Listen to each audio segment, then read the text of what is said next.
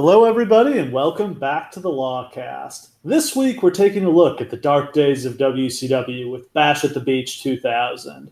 Kyush, if you had to quickly sum up this show, how would you do it? I don't know that I could, because this is the most madness I've ever seen packed into 2.5 hours in my entire life.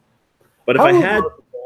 I reflect on last week we did Bash at the Beach 98. And we thought it was a great show. It was one of the most successful pay-per-views in wrestling history to that point.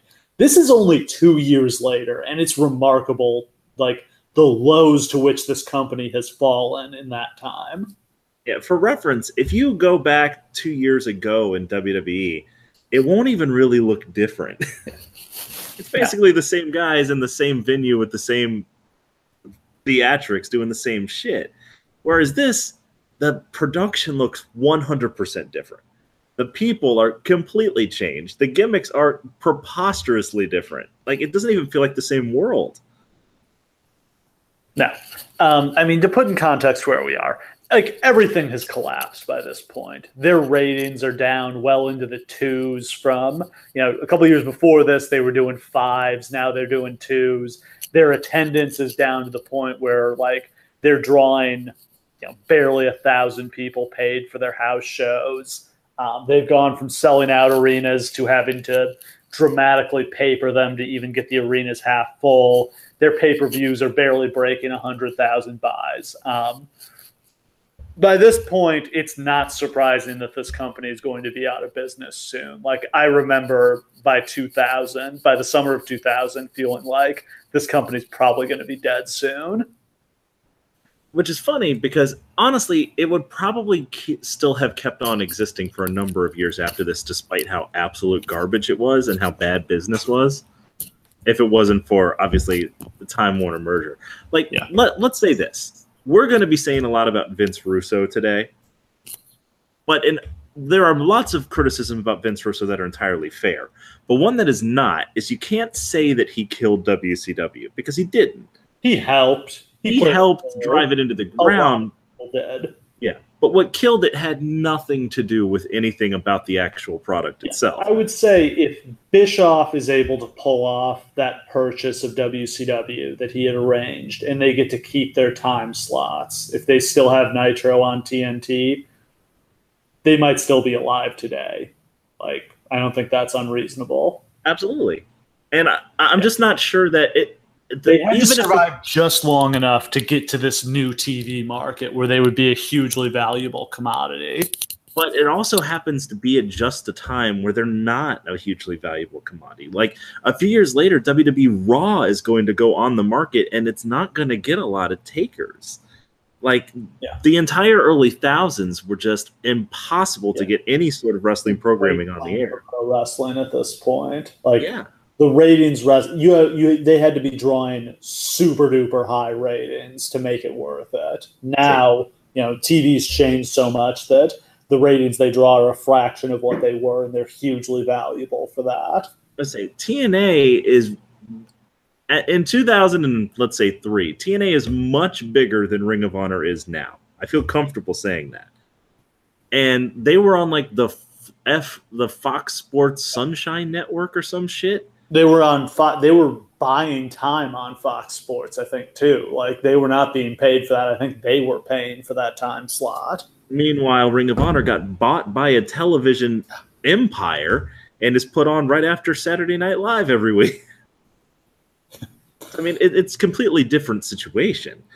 But like I said, there are a lot of criticisms that you can make, and we will argue why Vince Russo was absolutely the poison that Vince McMahon referred to the NWO potentially being a couple years later. A lethal dose of poison. A lethal dose of poison. That's amazing to say about Vince Russo, is he did such a bad job running WCW that there are people who actually think that Vince McMahon sent him to WCW to kill it. And let's kind of get into what changes he made. Yes. So, I mean, to recap, Bischoff gets fired by WCW like August, September 99. Like, he's burned out. The company's falling apart. They just tell him, Eric, go home. You're done. And he's perfectly fine to be out of there by that point. the company appears to be in shambles. A couple weeks later, they pull off what seems to be a massive coup at the time by landing Vince Russo and Ed Ferrara. And these guys are, I mean, I'd say the most prized possessions. And I mean, not prized more so than Steve Austin or The Rock, but I'd say more prized than almost any wrestler in wrestling at this point are the two guys who have been writing TV for the WWF the previous couple years.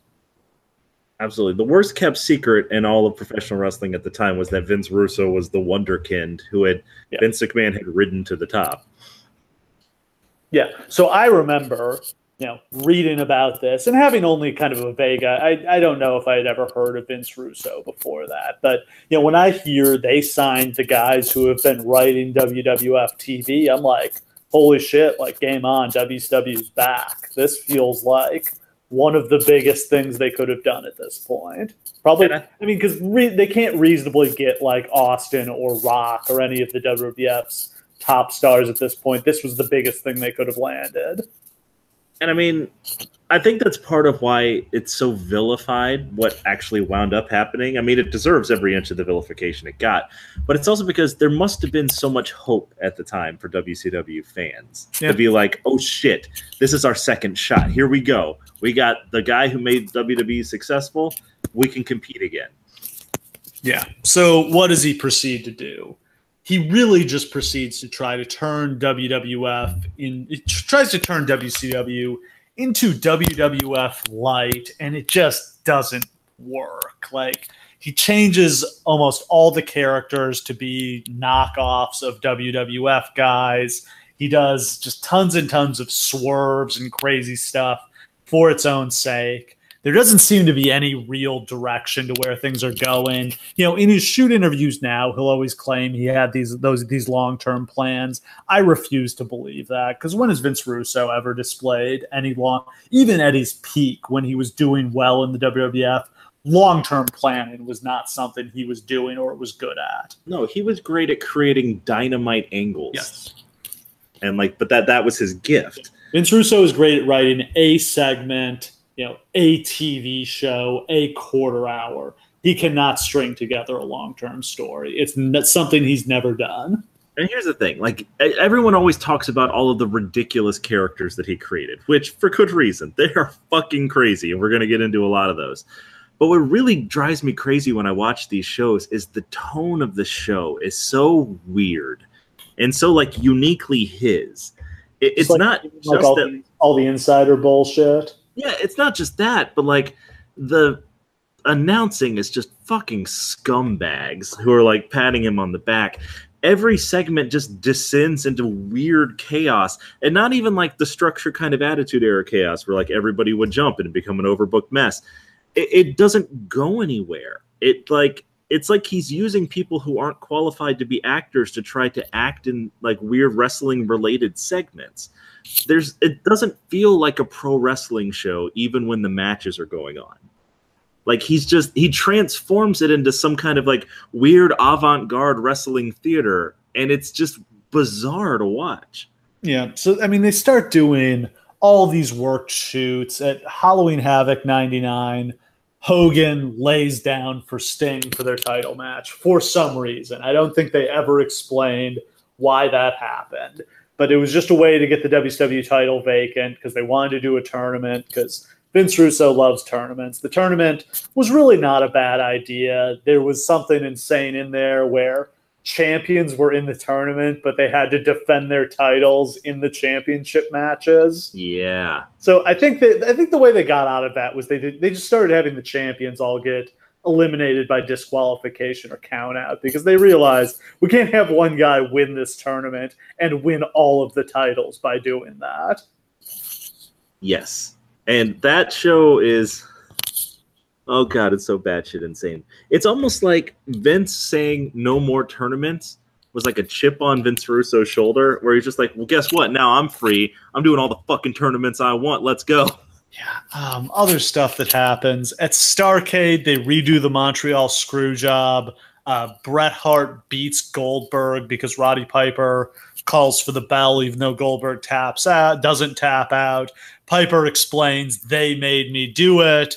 They, of course, being the writers. I should note, Vince Russo is an unseen character on TV at this point. Like, we just see the back of a chair, like the villain on Inspector Gadget. That's Russo at this point. He is, the shadowy figure pulling all the strings behind the scenes. Just all this stupid work shoot stuff. Like, Buff Bagwell gets told by his opponent that night that, I'm going to beat you in our match tonight. And then in the match, like, Bagwell refuses to cooperate and rolls up his opponent. And the announcer's like, I don't think that's what was supposed to happen there. That wasn't in the format. Like, just, I don't know who the audience for this is supposed to be. Like, it completely overestimates the Smark audience at the time. Yeah. And it's kind of funny because if they did shit like this now, it still wouldn't work, despite the fact that everyone... Suck, but people would kind of get it. Yeah, we would know what he was talking about, but it wouldn't be edgy because it's like, all right, well, we get it, but we're not watching to see... Like, we go online after the show to find this shit out. Like, just give us the kayfabe first. Like, there's no point in watching the show if you're just going to be like, oh, ho, ho, scripts and scripts, it's fake. So a series of insane things then happen. Bret Hart, of course, had that terrible concussion in the match against Goldberg at Starrcade. He proceeded to re-aggravate it because they kept having him wrestle, including in hardcore matches. So he's getting hit with chairs and trash cans while he has a concussion. This leads to his retirement. He has to vacate the WCW title. So they have to find a way to crown a new champion at their sold-out pay-per-view. Russo proposes to put the belt on Tank Abbott because it will swerve everybody. Basically, the idea is they're going to do like a Royal Rumble match. Sid Vicious is going to enter early and eliminate everybody, survive the whole time. And then as Sid is exhausted, Tank Abbott will come out last and knock Sid out with a punch and become the WCW champion because nobody will ever see that coming, bro.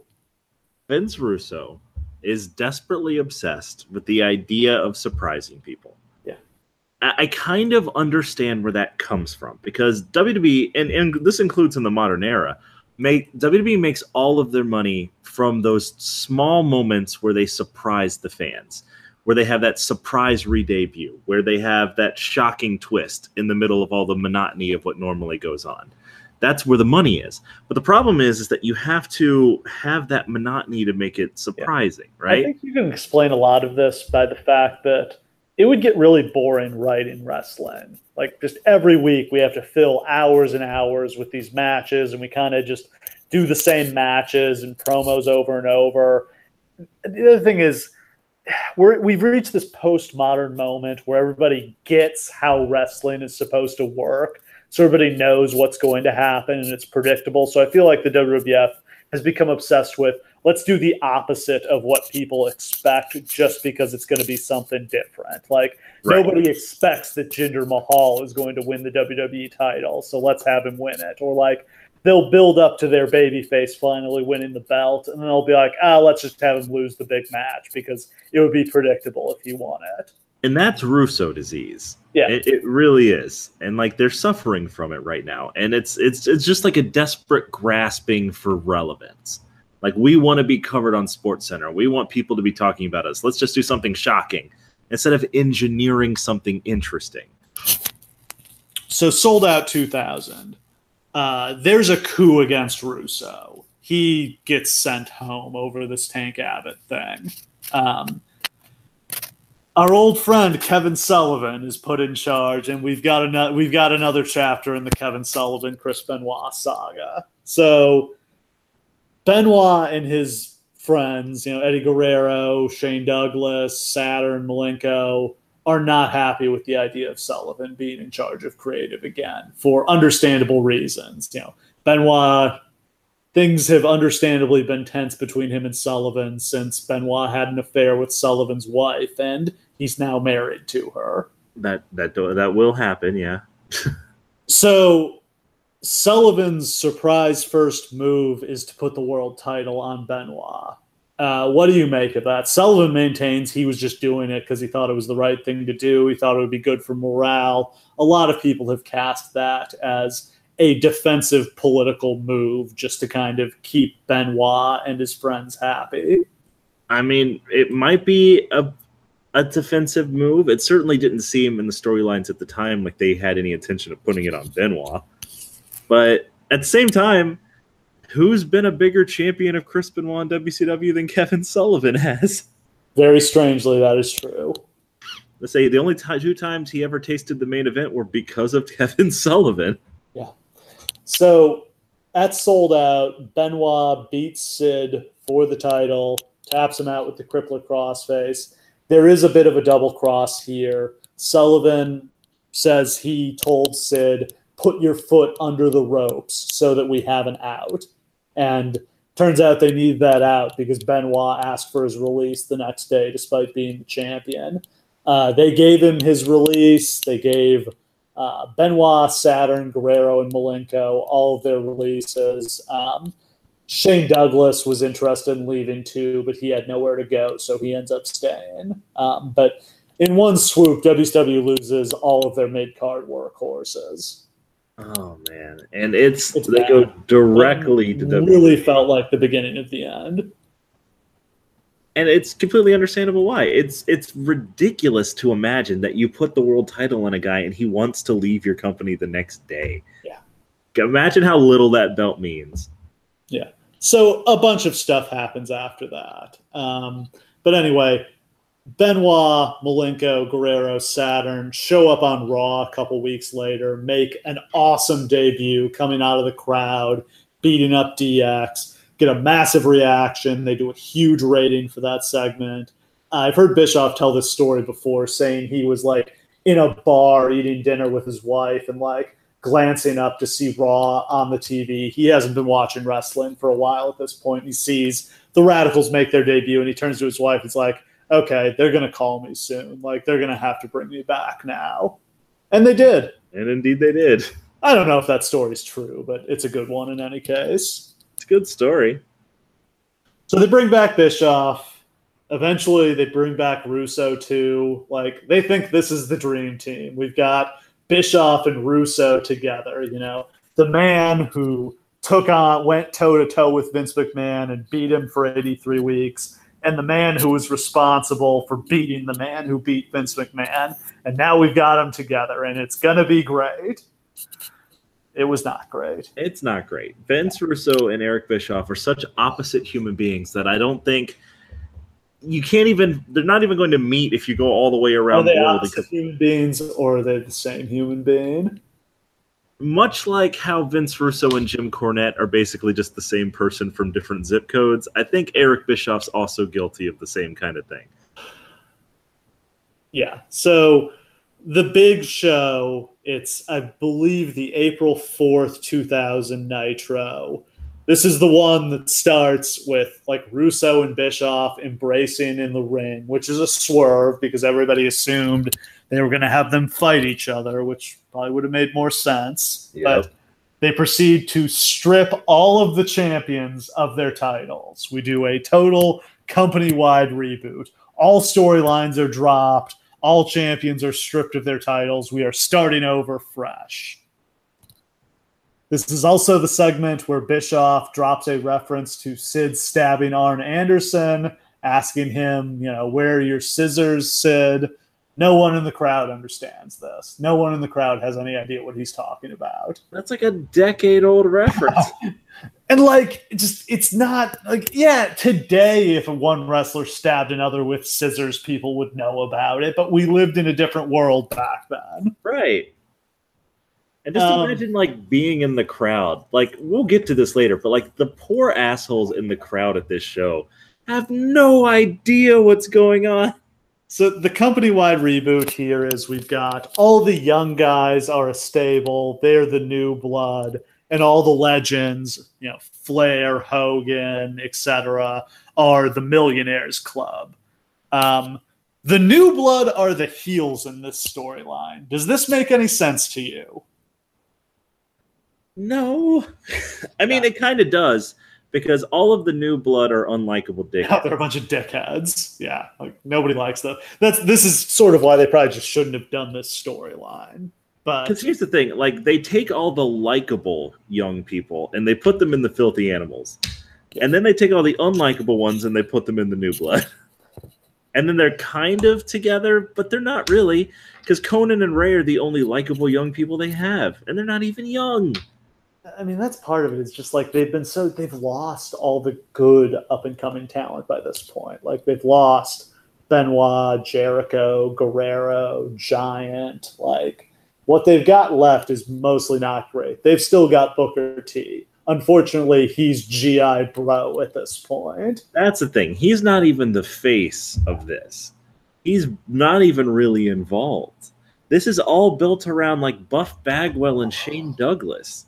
Just vile, just and like awful power stuff. plant guys, yeah, and like let's call up every asshole out of the power plant and put them on TV, even though they don't know how to wrestle. It's despicable to watch like Chuck Palumbo and Sean O'Hare and Sean Stasiak. They have no business being in a ring at all. Yeah, those guys are years away from being ready for TV. In fact, none of them ever really amounted to anything, it turned out. No, I mean, they never really did. And it's easy to believe that if they had not all been pushed at the same time and exposed at the same time, maybe they would have resulted in something. They all had at least some potential. It's just that the way that they did it and the way that they just threw everybody into like the fucking saw blades to try to figure out if they had something, it destroyed them all. So like a week or two after that insane Nitro, we have Spring Stampede 2000, which, as we referenced on a previous show, is the show that broke Q's reviews. Q spent like a year trying to do a review of this show and just couldn't do it. This show features 14 matches, including tournaments for how many different belts? I believe 3. Oh my God.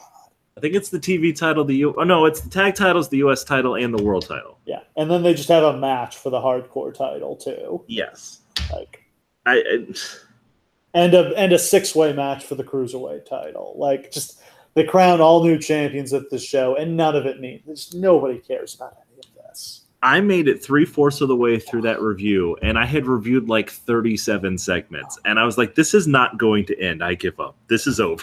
14 matches on this show, and you can only imagine how many backstage segments, because these matches are all like 3 minutes long. Yeah, that's the thing, is you have multiple tournaments going on at the same time, and not one match gets more than 5 minutes. So, like, what's the point?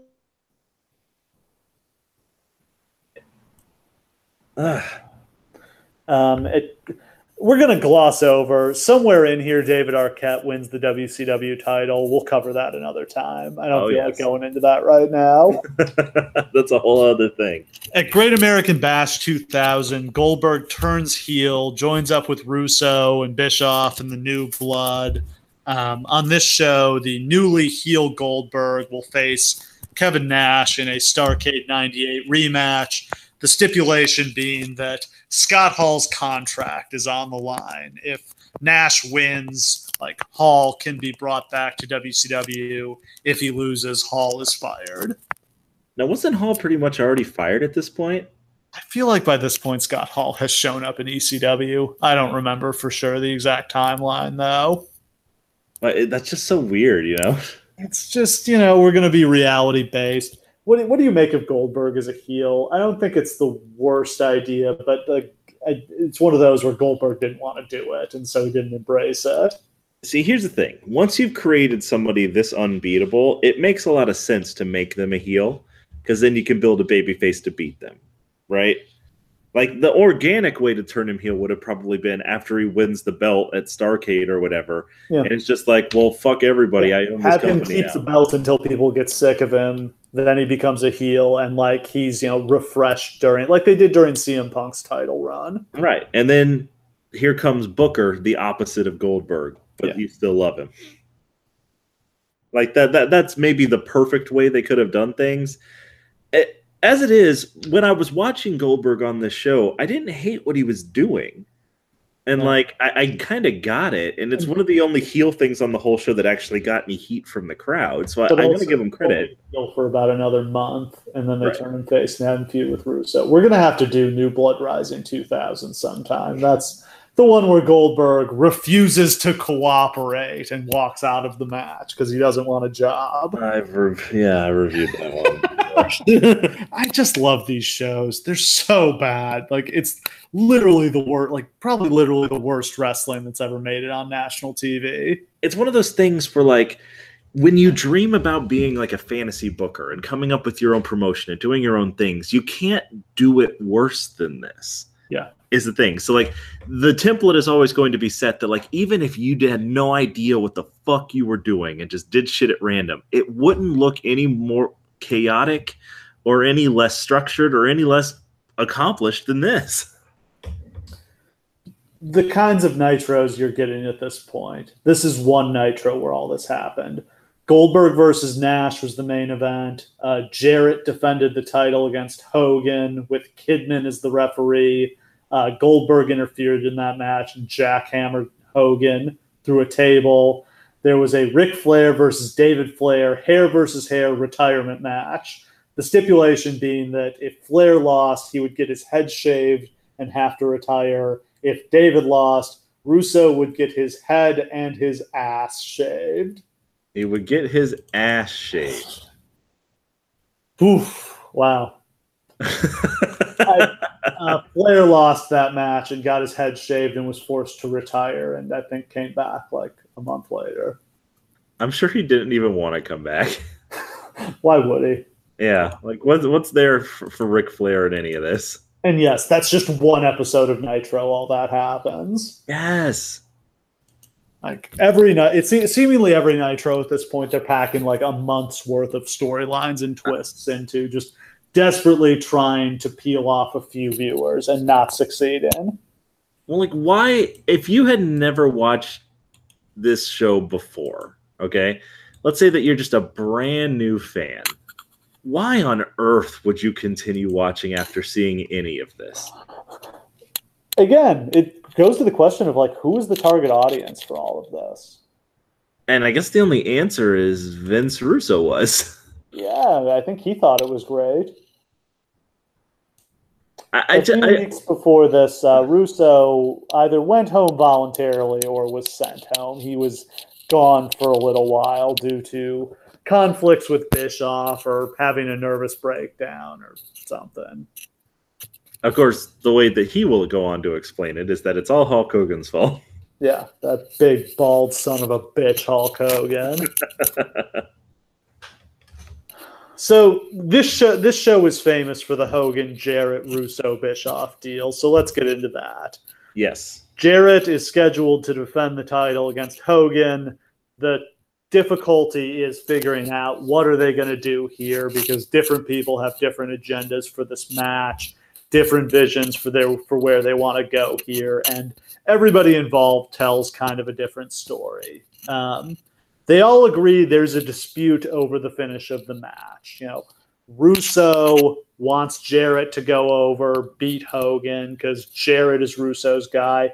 Backing up, what do you think? What do you make of Jeff Jarrett being the WCW champion here? Like, I think they still had better options at this point. I was never a fan of Jarrett being the face of the company. There is always, no matter what company you're talking about or what situation you're in or what scenario you propose, there is always a better option than Jeff Jarrett. That's probably fair, but like Vince Russo just loves Jeff Jarrett.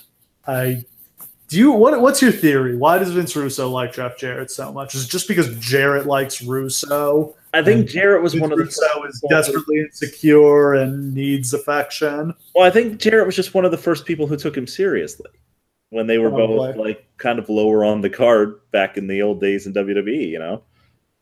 Yeah, I can see that. But yeah, like just years and years of wrestling are Vince Russo and Jeff Jarrett. In WCW and TNA, this just becomes a thing. Jarrett is our guy. And I don't mind Jarrett being the guy in TNA because they didn't have a whole lot of options, but like WCW's got a lot of better guys on this roster. And I guess it's kind of like the Kevin Sullivan theory. Like, you need a top heel. Whatever else you want to do, you have to have a top heel to build off of. And at the time, I'm just not sure who else there was who could have done it. Yeah, I mean, look, you got Goldberg. He's your heel, but he just turned heel.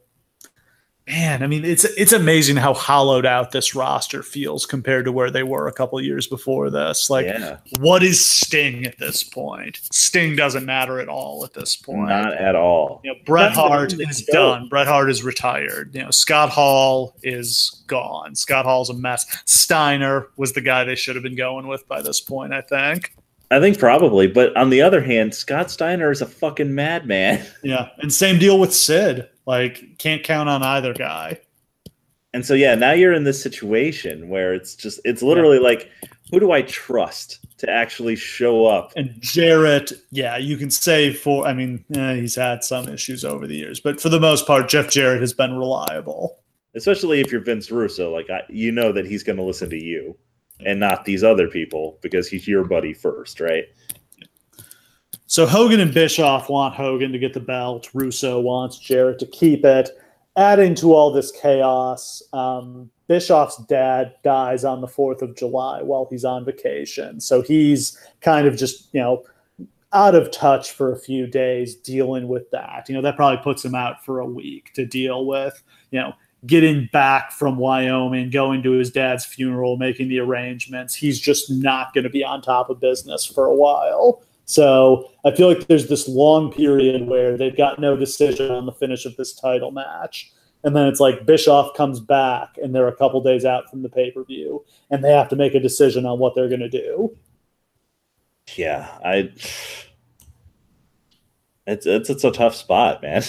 No, I mean, just a bad situation for everybody here. Yeah. So let's tell the story from everyone's perspective. Like, I just feel like you could do one of those movies here where you're showing the different scenes from the different characters' perspectives and what they say happened, because there's some common elements to all of their stories, but they diverge pretty fast. Straight Rashomon, let's go. The Bischoff's story is that what they end up agreeing to is Hogan is going to win the title after a ton of chaos, but he's going to be just like so disgusted with Russo and with WCW and everything that's happened that he's going to take the belt and walk out with it in disgust. And he's going to be gone for months. During this time, there will be a tournament to crown a new WCW champion because we clearly need more vacant titles and more tournaments. That's what this promotion has been missing. Oof. The finals... Go ahead. No. Okay, the finals of the tournament will be at Halloween Havoc. It'll be 2 heels in the finals, and then Hogan will come out like before their match starts, says, I'm the real champion, brother, and get in the ring and defend his title in a triple threat match, and presumably body slam one heel on top of the other and leg drop them both and pin them both in the middle of the ring is how I imagine this going. A couple things about this proposed plan. One, it assumes that the audience will side with Hogan, assuming that they also feel that this company fucking sucks. Like, that's the babyface position, is that this company blows. And that they will stick with a Hogan-less WCW. Tune in for a heel versus heel title main event on a pay-per-view. Yeah. Your signature pay-per-view, Halloween Havoc. With no notice that Hogan's going to show up. You just assume that you're getting like Steiner versus Jarrett. Oh, of course. It's just madness, right? I got to say, this is an absolutely terrible idea. Now, maybe what you would do, the finals are going to be on Nitro, and Hogan comes out and stops the match from happening, and you have a big brawl, and you do a triple threat at the pay-per-view instead. But you're still not leaving yourself with any time to promote that main event in that case. Exactly. And it's not that impactful of a thing to do. That's not moving the needle. It's just not. No. Bischoff puts this over as if this was like one of his great ideas, and it's really not. It's fucking dumb. And it's probably, let's be honest, it's probably not something that was ever actually thought of to happen. But we'll get to that. Let's move on to the next theory. To wrap up what Bischoff says, he says Russo agrees to this. Russo is his subordinate at this point, and like they brought in Brad Siegel, who was like the tiebreaker if Bischoff and Russo disagreed, and Siegel sided with Bischoff. There's no discussion of Russo doing a shoot promo on Hogan. There is no discussion of Booker T winning the title that night. Supposedly, this show is just going to wrap up with like 30 minutes left because there's no main event. The main event is going to be Goldberg and Nash. Yeah. I don't find this plausible because how is that match? Was that match like scripted to go 30 minutes in the format?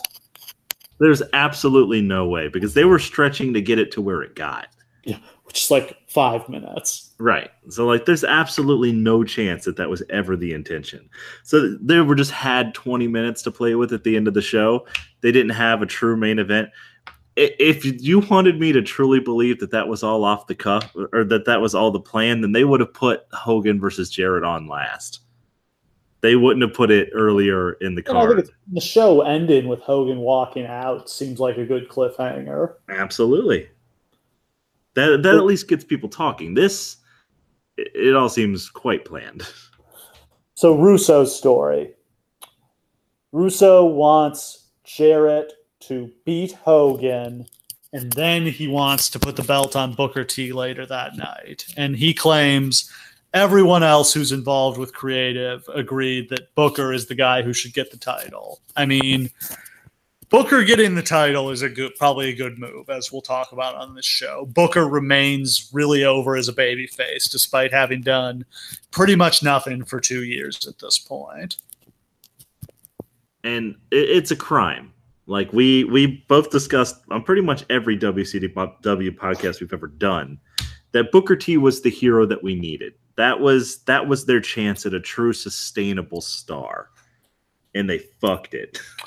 What do you make of the theory that they put the title on Booker as a defense against the racial discrimination lawsuit?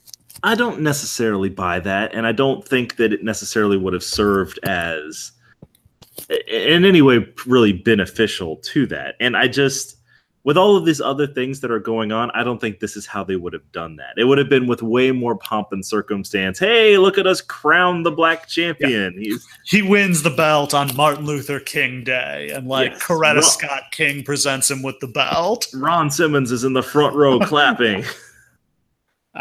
Instead of he wins the belt in an impromptu match on a pay-per-view no one bought. It's not even advertised. It doesn't make sense that they would have done it that way. So what Russo says the agreement is, he eventually gets Hogan to agree that there will be a bunch of interference, a disqualification. He gets to beat up everybody, but Jarrett sneaks off with the title.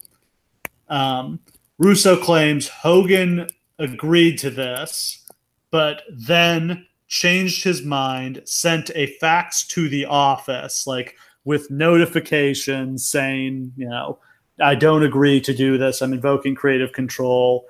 Let's just imagine all it said was, that doesn't work for me, brother. Yeah. The problem is they send this fax after business hours on Friday, so nobody sees it until Monday. Bischoff does actually say he told Hogan to have his attorney send this letter to start drafting the paper trail as they're having their dispute with Russo, because let's remember, Hulk Hogan has creative control. He has an ironclad contract. He can't be made to do anything he doesn't want to. That's absolutely true. And we do know that there was a letter. That's confirmed by all parties. What was in it is not agreed upon, but there was a letter. So they get to the building, Russo says, this is where he finds out Hogan doesn't want to do the match. He goes to Hogan's trailer. He ends up talking to Hogan. They settle on Jarrett is just going to lay down for Hogan because that's what would happen, quote unquote, if this was real. What does that mean? God, That's just the insane warped Vince Russo. If this was real, bro, if I told Jeff that you didn't want a job for him, what he would do is he would just lay down and let you pin. What does that mean if this was real? I don't know what that means. And I honestly think that that's the promo that Vince Russo is going to cut, which we're obviously going to cover in detail. It reveals, it really seems like Vince Russo is so deeply in his feelings about how Jeff Jarrett is a self-sacrificing hero that like that colors all of this for him. This is all about giving something to Jeff Jarrett somehow, which is weird. Just the idea that Jeff Jarrett should beat Hulk, like deserves to beat Hulk Hogan. Like, see, that's the thing. Hulk Hogan, the biggest star in wrestling history. Hulk Hogan, who sold out the Pontiac Silverdome, who built the WWF into a worldwide empire, and then made WCW the most successful wrestling company in the history of the world. But what's really important here is that Jeff Jarrett get his win over Hulk Hogan. Yeah. It's like, look, everybody liked Zack Ryder for a minute, but he wouldn't beaten John Cena, and that would have been fucking stupid. Like, for nothing in the entire world is probably ever an easier that doesn't work for me, brother, than, hey, Jeff Jarrett's going to beat you in the middle. Yeah. So Russo then claims they agreed. Hogan will walk out with the belt. Russo will cut a shoot promo on Hogan to sell the angle, and they will work the boys. I should point out, Bischoff was also obsessed with the idea that they were going to work all the wrestlers with this. Like, why? This is the dumbest thing. This just infects wrestling. And for some reason, WWE is starting to do this kind of stuff too, with this like Brock throwing the belt at Vince after WrestleMania. Like, why are they doing this? Yeah. Like, why have we gotten, why? Like, it's just like, the wrestlers used to know it was a work and the fans thought it was a shoot. And like, for some reason now we want the wrestlers to think it was a shoot and the fans know it's a work. It's just, for some reason, they seem obsessed with the idea that if you can work the boys, you can work the fans. Yeah, that's what's going to get over. Oh, we're going to work the dirt sheets. And like, it's so funny to hear the same people who shit on Dave Meltzer so constantly are so obsessed with tricking him. Like, they think it's going to be over if they can get Meltzer to write that their storyline was a shoot in The Observer, as if their entire audience is reading that.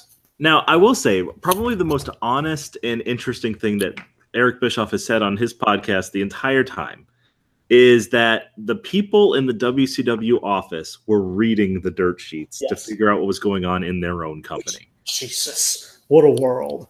So if you're under those circumstances, I can almost understand how you feel like you have to work the boys, because if you tell them what's going on, then they're just going to parrot that to the dirt sheets with their own blah, blah, blah. This is basically the kind of story that they were feeding to the dirt sheets at the time, was Hulk Hogan is mad with power and refuses to job to anybody, and Vince Russo won't take it anymore. This storyline, this angle is exactly what was in the dirt sheets about what was going on backstage at the time. It was completely believable. So I almost get it, but I don't at the same time.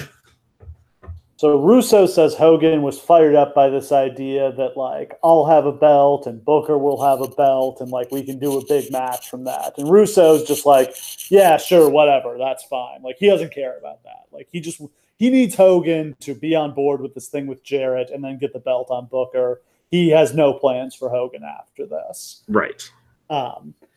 So Russo says he and Hogan agree they'll talk the next day.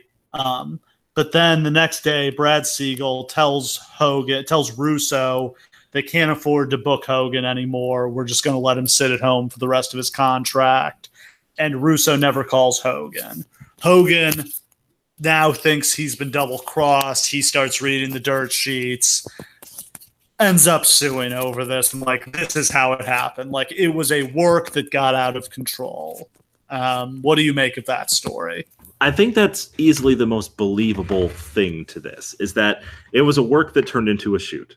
Yeah. I think this was to some degree a double cross. Like, I think Russo went a lot further in his promo than he had told Bischoff and Hogan he was going to do. And I think like he was using this to get rid of Hogan and Bischoff. And this is all very believable. Like, Vince Russo has told you from his own mouth again and again that the reason why he left WWF to begin with is that he's a very sensitive dude. Like, when stuff like this and the politics happen, like, he gets burnt out incredibly fast.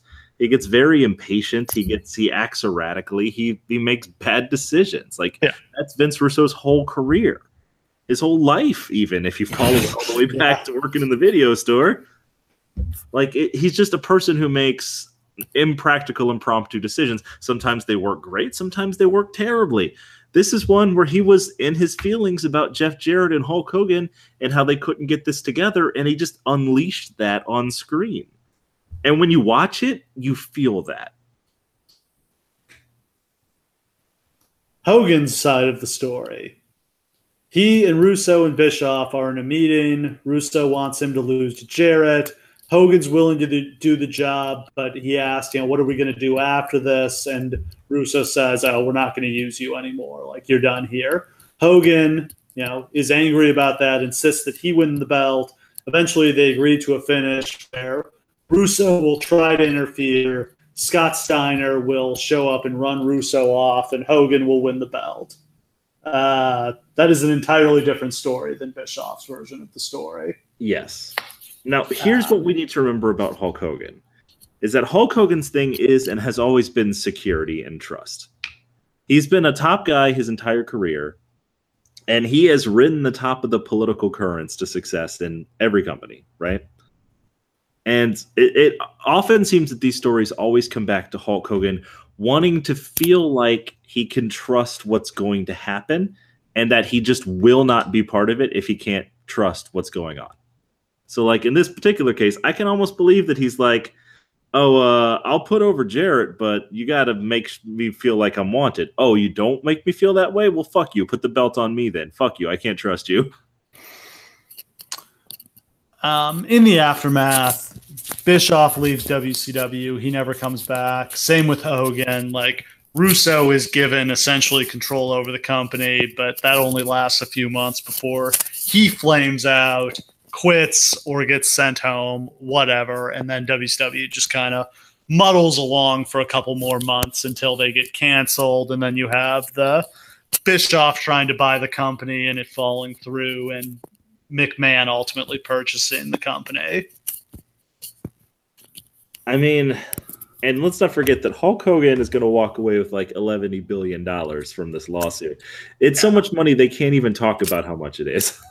Yeah, Hogan got paid for this. He got paid. It's just you got to reflect on how insane it is that Vince Russo double crosses a guy with an ironclad creative control clause in his contract. Yeah, all they had to do was prove that he sent that letter that says it's not going to work for me, which they did. Yeah.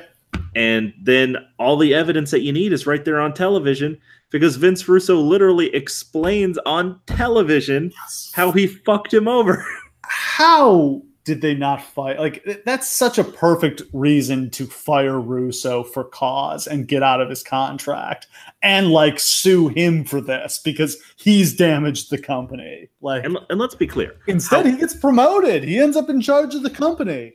However much money that Hogan got for this lawsuit, and we'll never know exactly how much it was, but it's fair to say that it's probably the most money any wrestling company had ever lost in 1 year ever. Like, I think it might be, except maybe WWE in a particularly bad year in the 90s, but like, no wrestling company had ever really lost like tens of millions of dollars in 1 year before. And none of those other lawsuits had ever really gone anywhere. This is the only one that's like open shut. We have to pay $10 million to someone because you're a fucking idiot. How you don't get fired for a mistake like that is astounding. No, and again, I'll point out, like, he really got promoted instead. Bischoff had been, like, overseeing him. Bischoff's gone now. He has more creative freedom than he did before. And things get even worse after this with him having more control. And I guess I can kind of sympathize with the people making the decisions there, because who else do you put in charge? Sullivan again?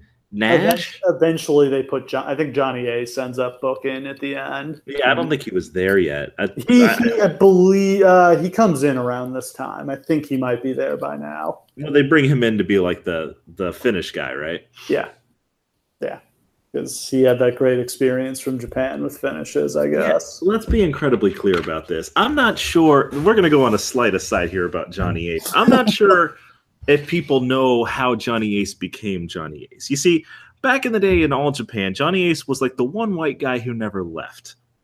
All these guys, Gene, Stan Hansen, Ted DiBiase, all these guys would come over and work All Japan, but he just stuck around. He was Mrs. Baba, Giant Baba's wife's favorite wrestler. And so he just became kind of part of their office there after that, as like her right-hand man after her husband died. And then he came to the States with that reputation. And look, I'm not going to say how much he deserved it. Yes, I am. He didn't deserve it. And then he comes to WCW, where he's the booker, and the worst time to be, like, literally, you can't do any wrong.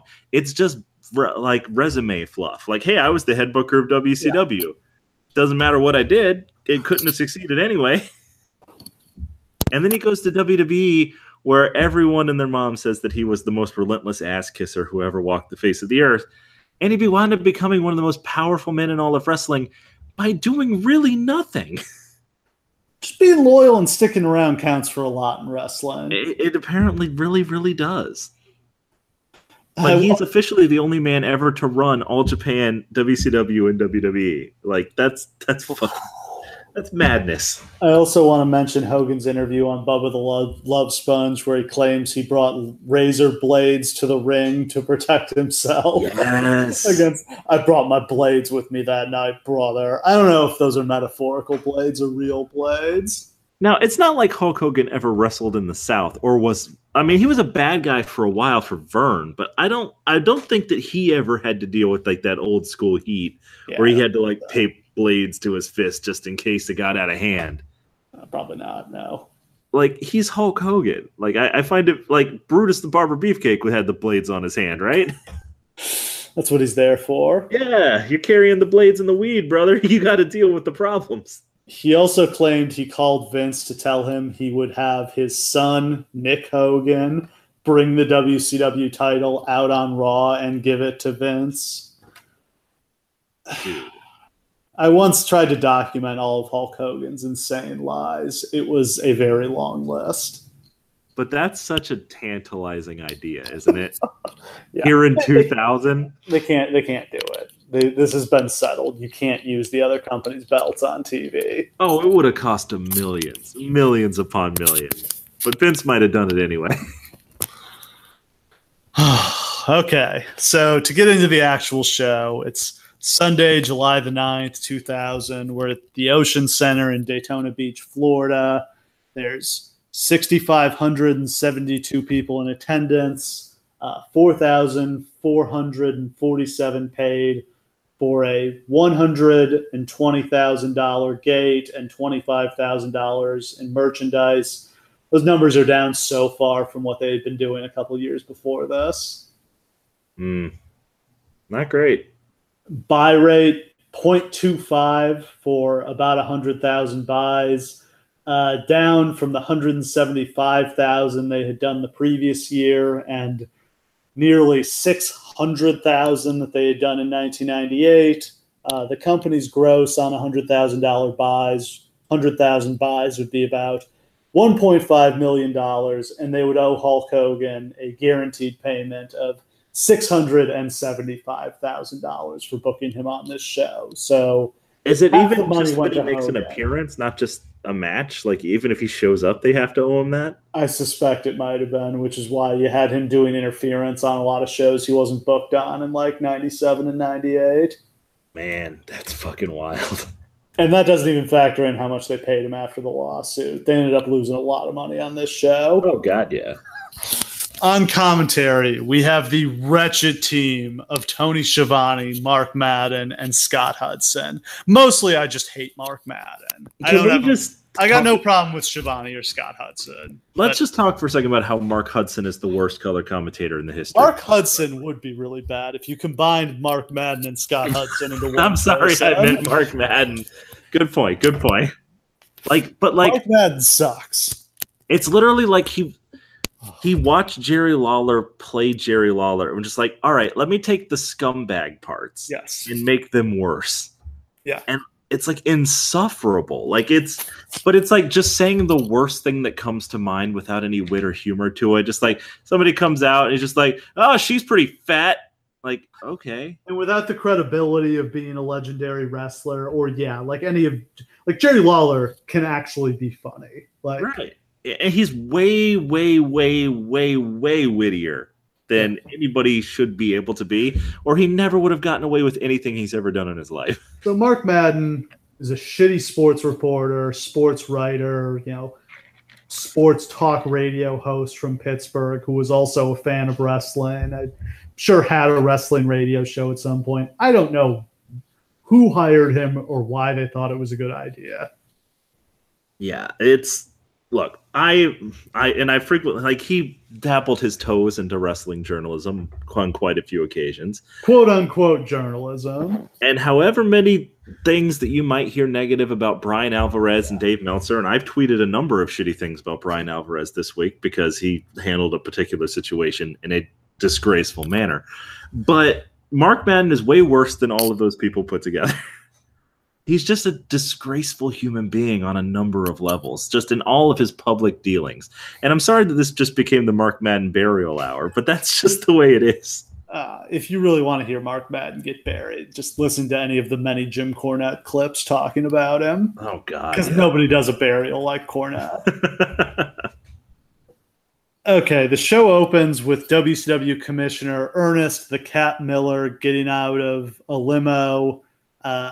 Some stereotypically Asian music begins to play, and he's attacked by the Young Dragons, who he proceeds to beat up. This becomes a running skit throughout the show. They're like the Kato to his Inspector Clouseau. That's the whole joke. Like they just attack him and he fights them. There's 4 different segments on the show where ninjas appear to generic kung fu music. And your mileage may vary. A segment comes later where they're all hiding in hampers and stuff, and Jimmy Yang is hiding behind a broom that he's holding up, and that made me laugh. I'm not gonna lie, that got a chuckle out of me. Yeah, the Young Dragons were super talented. Jimmy Yang, Jamie Noble. I can't think of who the third guy was, but Kaz Hayashi. Yeah, Kaz Hayashi. Yeah, these guys are talented, and they're stuck doing this. Yeah, they're incredible. There are the makings of a completely rejuvenated cruiserweight division in this company right now. But the way that Russo's doing these things is that nobody's an individual on the show anymore. Everybody's affiliated with a gigantic stable that they're faceless inside of. So nobody stables, but yeah, they go way too far with it. Yeah, you can't have your whole roster be stables. Exactly. Somebody's got to be on their own. Somebody's got to have their own personality. Nobody has personality here. They're all just a conglomeration of same-looking assholes. First match for the WCW Cruiserweight title, Lieutenant Loco, a.k.a. Chavo Guerrero, defends against Juventud Guerrera. So Lieutenant Loco, as I said, Chavo Guerrero, he's part of the Misfits in Action stable. This consists of Hugh Morris as General Erection, Major Guns, Lash LaRue as Corporal Cajun, and Van Hammer as Private Stash. Ha ha, get it. Booker T had been a member of this stable as G.I. Bro until a week or two before this show. I actually liked MIA. I thought this was actually a pretty good stable that got these guys over. I mean, it's not like any of them were particularly over before this, really. No, none of them have any personality on their own. It's so weird that this is the stable that Booker T is a part of, because once upon a time he played G.I. Bro. Yeah. Which No one remember. I think he was Booker T in like Global Wrestling, whatever that company was called.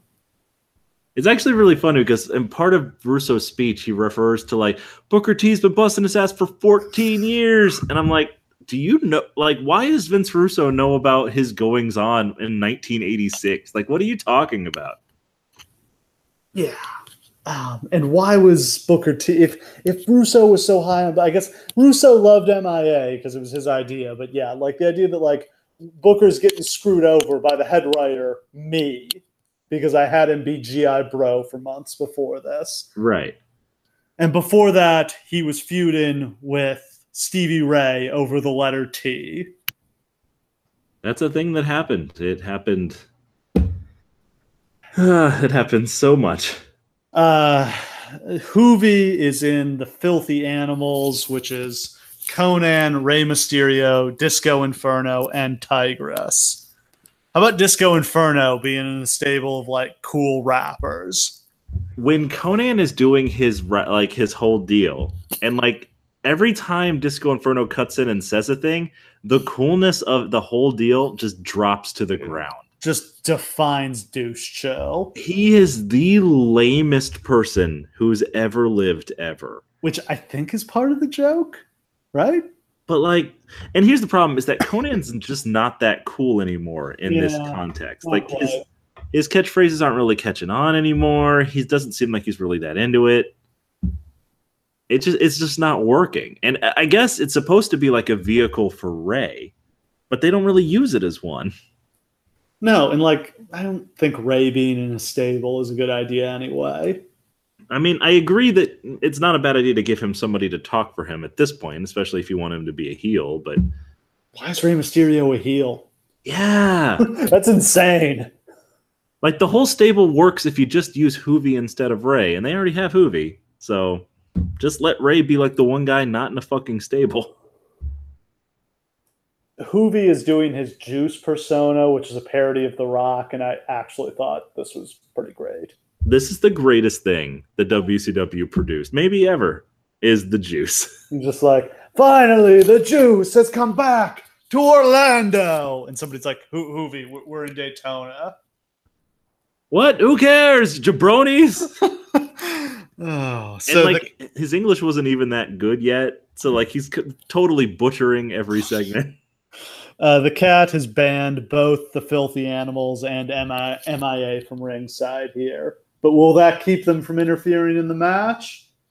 Of course not. If anything, it just makes them interfere way more. Yeah. Crowd is actually really into this. It's a good high-flying match. The Filthy Animals come down the ramp wearing like monster masks. They all get ejected by the refs. Hoovy blocks a Super Frankensteiner attempt with a power bomb. Now MIA comes down, also wearing masks. I think they were like one of them was wearing a Bill Clinton mask. I can't remember. Were they all wearing president masks? Were they? I think they were. They were like the gang from Point Break. Yeah, except for Major Guns, who's just Major Guns. And she rips her shirt off, which distracts Hoovy, understandably. As it would. Loco rolls him up and has the pin. The referees are distracted. Chavo hits some kind of power bomb, nearly gets the pin, but Hoovy comes back, hits the Hoovy driver. Chavo gets his feet on the ropes. Chavo then hits the Tornado DDT for the pin. Best match on the show? By like 1,000 million points. Yeah. Good, high-flying, fast-paced opener. Got the crowd going. I am actually going to have positive things to say about this show and some people on it as we go on. I know that seems like kind of crazy out of the blue, but it is true. And this is a good match. Juventud Guerrera has a ton of personality and is fabulous to watch in the ring during this period. Like before he gets like fat and like super, on coke and stuff like that. This period though, he's amazing. It's great. I can't think of a Hoovy match from this era that didn't deliver. Like every WCW show we've reviewed that he was on, his match was awesome. Yeah, he's just like, he's one of those people who just, it always feels like anything can happen in the ring when he's in there. And that's really cool quality. And Chavo just doesn't suck, so that's fine. Cat is in the back in his office with the Young Dragons. Jeff Jarrett comes in demanding to know where Hogan is. he has a Viking woman with him for some reason. I kind of prefer to just not know the context here. I think it's because the fat lady's going to sing on his career. Okay, sure. I'll take it. I assume because they don't make any Viking. Opera singer, I guess. Not clear on that, and it's never explained. And he even gives her a name like Ophelia over here's getting ready. For what?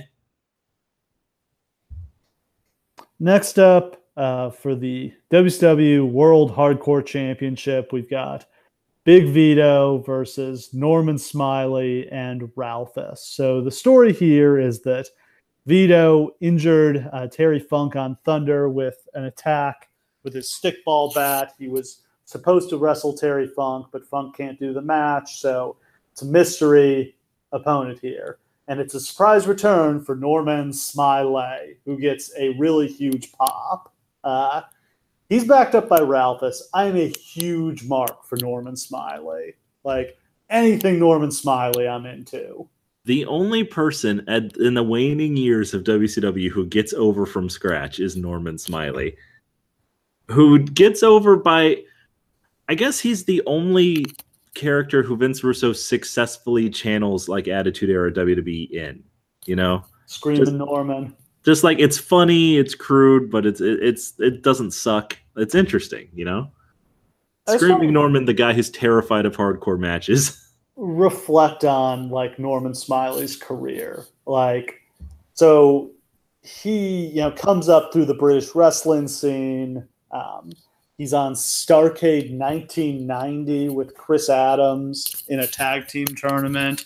He wrestles in UFI in Japan. He was the CMLL World Heavyweight Champion. Hugely famous in Mexico. Huge as Black Magic. Wrestled in ECW, then comes into WCW and is just a complete jobber. And then he starts doing the Big Wiggle, which is this hilarious dance where he gets behind his opponent and like smacks their ass and dances while doing it and becomes hugely over for this. Like, words can't explain. Like, it's like the crowd only gets one thing that they like on this whole show, but the Big Wiggle is it. Like, that's enough. Was over. Crazy over. And I love the way that they used him because they never made him credible for one single solitary second. It's like they just kept putting him in hardcore matches where he would just fuck up and win. And I kind of love that kind of character. It's Crash Holly-esque. Yeah, and I think he started before Crash Holly too. I mean, it's just like it's the template for let's have humorous hardcore matches. And it's great. It's a lot of fun. Unfortunately, a lot of people actually do get hurt because their hardcore matches are super sloppy and terrible. Oh, yeah. Finley nearly had his career ended, like nearly got his leg amputated. I also want to pay a compliment to Big Vito here, who, of all of these green shitheads who don't belong in a wrestling ring, he's got something. He's got some charisma. He's got the look, the size. Something is working for him. Yeah. And here, where he just kind of rips them apart, it's cool. I liked it. Of course, the most over he got ever was wearing a dress in WWE. We're going to have to cover Dress Vito sometime. I don't remember. I don't know how we'll do that, but we will. He was gigantically over, you guys. Like, if you don't remember, if you weren't watching that. Yeah, loved that run. Because they had no fucking idea what to do with that character. So I just want to point out, like, Norman Smiley is a fantastic technical wrestler. Yes, one of the greatest ever of all time. But he only really got over doing this Screaming Norman character. Fun fact, Norman Smiley is a trainer in NXT today. Yeah, like, again, what a fucking weird career this guy's had. Right. So they have a hardcore match. They fight backstage. Ralphus hits Vito with a trash can. Smiley does the Big Wiggle. They hit each other with some stuff. They go back to the ring. Vito puts Ralphus through a table with a Superfly splash off the top and pins him. That was inoffensive to me. Just perfectly enjoyable hardcore match. You've left out one part, which I thought was the most brilliant thing I'd ever seen in my life. They're brawling in the back, and there's an elevator, and it's a handicap match with Ralphus and Norman Smiley against Big Vito. So Big Vito throws Norman Smiley into the elevator, sends it up like 10 floors, and then beats the shit out of Ralphus while Norman Smiley's gone. Like, that's genius. Just to recap Ralphus, I believe he was like part of the ring crew, and like Chris Jericho thought he looked funny and decided Ralphus should be his bodyguard. He made hundreds of thousands of dollars off of just randomly being chosen because he was so ugly. Like, that's the dream. They show Goldberg arriving. Mean Gene interviews Kevin Nash. He says he'll wrestle Goldberg tonight. They bleep out the words ass and prick on pay-per-view for some reason. Which is weird because they don't bleed out shit later. Yeah. Well, that was a shoot, bro. Oh, okay. That's right. That's a good point. Next up, we've got a wedding gown match between Daphne and Miss Hancock, a.k.a. Stacy Keibler. This match made me insane. I've never seen anything like this before. They're fighting over David Flair. Yes, which, first of all, David Flair is the lamest douchebag guy. Like, if you were just like trying to conjure in your mind like a milquetoast charismaless human being, David Flair would appear in your mind's eye. Didn't he actually date Stacy Keibler though? Yes, actually, I believe they were engaged for a while. Like, that's real life. Wow. Yeah. Yeah, really outkicked his coverage on that one. In fact, I believe the rumor is that he wanted this storyline because he wanted everyone to know that his real girlfriend was way hotter than his fake girlfriend. That's God.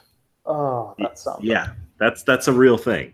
So there's all sorts of I'm trying to remember where this storyline. I think Stacy eventually got pregnant and had a miscarriage. Russo loves miscarriage angles, like. And one wrestling match, yeah. The number one thing that's over with Vince Russo is miscarriages. God, that's a horrifying sentence you just said. I think at some point Russo wanted it to turn out that he was the father of their baby because he wanted to be banging Stacy Keibler in the storylines. Totally believable. And then it was going to turn out that Ric Flair was actually Stacy Keibler's father. Like, oh my God. Yeah, like, makes you wonder, like, where did Vince McMahon's obsession with incest somehow rub off on Vince Russo? Or vice versa. Yeah. Okay, but we got to talk about what happens in this match. So you win by ripping your opponent's wedding dress off. Stacy is wearing what I would say is essentially a nightgown, it looks like. Yep. Daphne is in a full-length black dress. With, like, full-body Spanx underneath. Yeah. Daphne not into this shit. No, which is good, because why would she? And, like, the template for this match is very simple. Like, Daphne comes out, full of rage, beats up Miss Hancock, end of match. Maybe David Flair, like, screws her, and Hancock gets the win or something, right? Yeah. And afterward, Daphne can rip off Stacy's dress so the crowd gets to see her in her underwear. The template has been set for this exact thing for 50 years. Like, this is not the first rodeo for this kind of match. That is not how this goes. One good spot, Stacy does a handspring back elbow. Like, literally, as she winds up to do it, I was literally saying out loud, please don't do a move. Please don't do a move. Please don't do a move. I don't want anyone to get hurt. Stacy rips off the referee's pants. Daphne rips off Flair's. For some reason, the referee has his shirt tucked into his briefs. Yeah, like a super long shirt tucked into his underwear.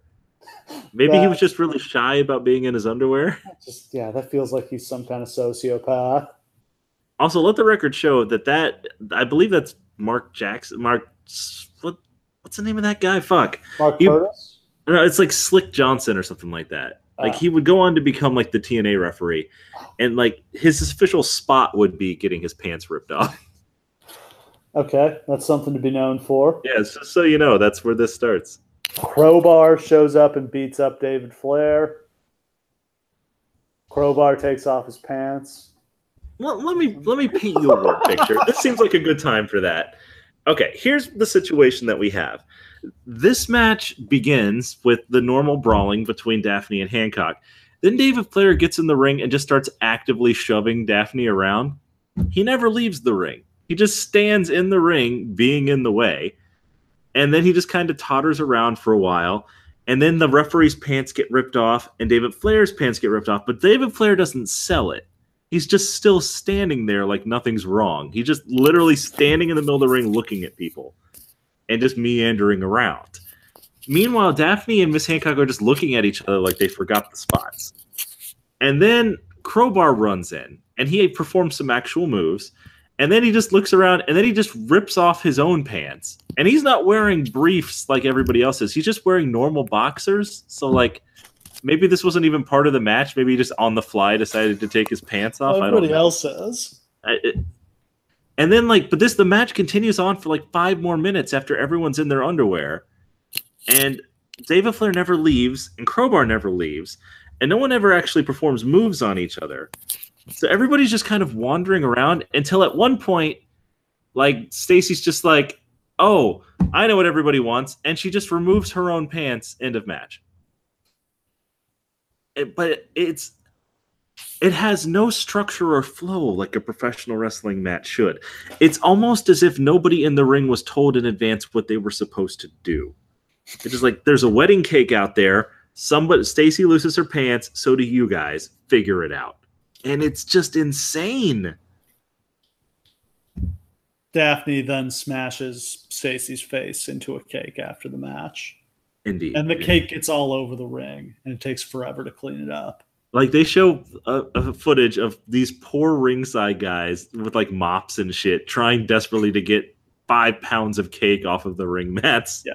As the announcers are reminiscing about the previous, much better Bash at the Beach shows. Yeah, that actually happens, where they're just like, man, remember when the shows were good? Yeah, remember when this company didn't suck?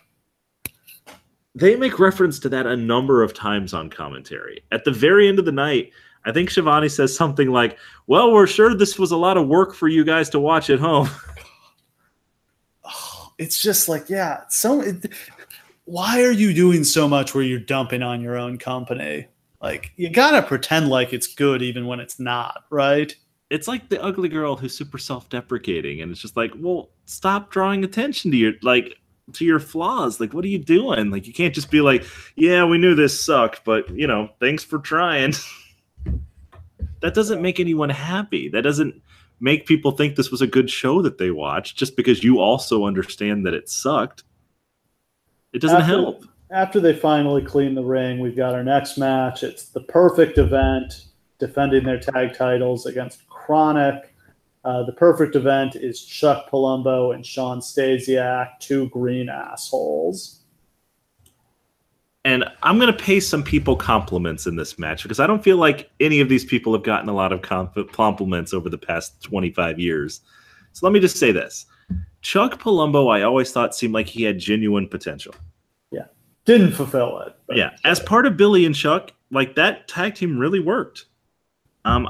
His rip-off of the American Badass thing, I thought had legs that it never really got. He just always seemed like he had fire that they never really got to, but you could at least see the potential. Yeah.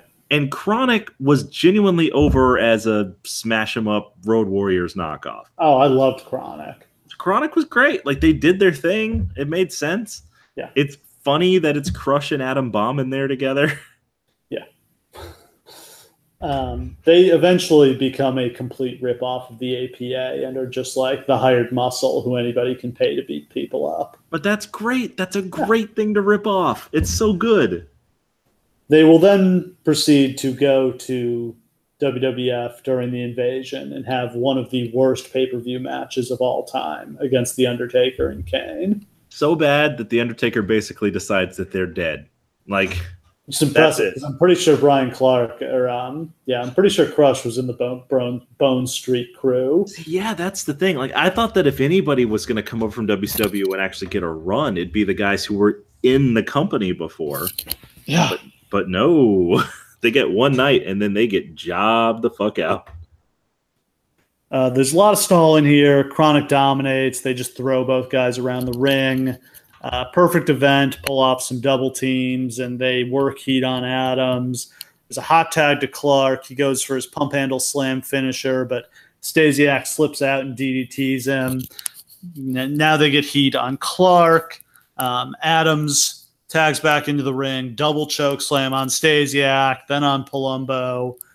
Stasiak comes into the ring with an exercise bar, but he gets cut off.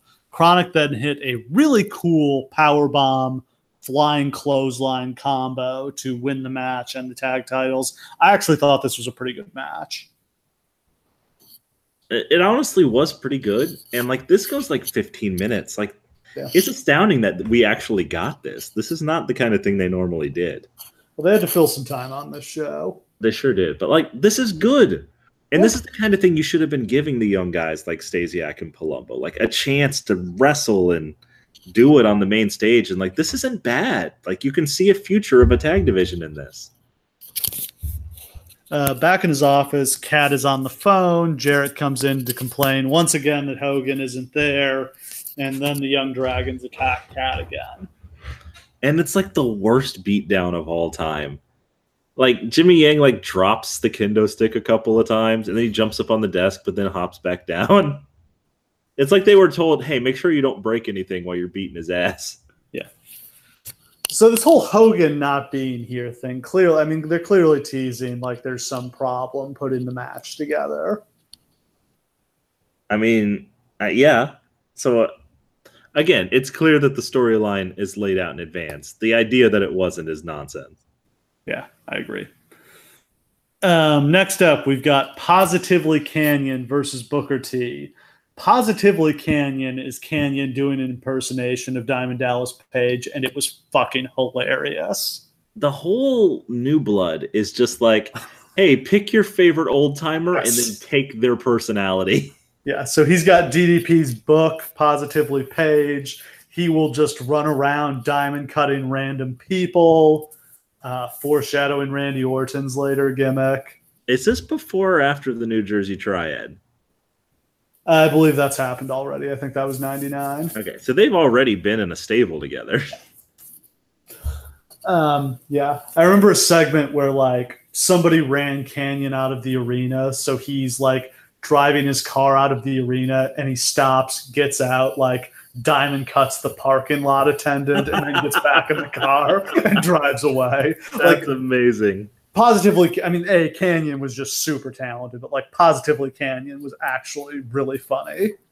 It's really interesting how when WWE eventually is going to take all these guys on, a few people get over, and mostly because they're the ones who have a sense of humor, and it usually gets crafted in this. Like, it's funny that like the two people who have the best run when it first comes through are like Canyon and Shane Helms, who have been like making asses of themselves for years. Yeah. So Booker T has just gone back to being Booker T after having been GI Bro for a while. He is crazy over. Crazy over. Everybody is raising the roof. Everybody is chanting Booker T. He is the only person who they are clearly here to see. Yeah. Like, it's he's wild. the guy. Booker's in control early. Canyon turns the tide with a cheap shot and works on Booker's knee. Canyon locks on a reverse Boston Crab. So he's like facing the opposite way. I've never seen this hold before. Nor have I.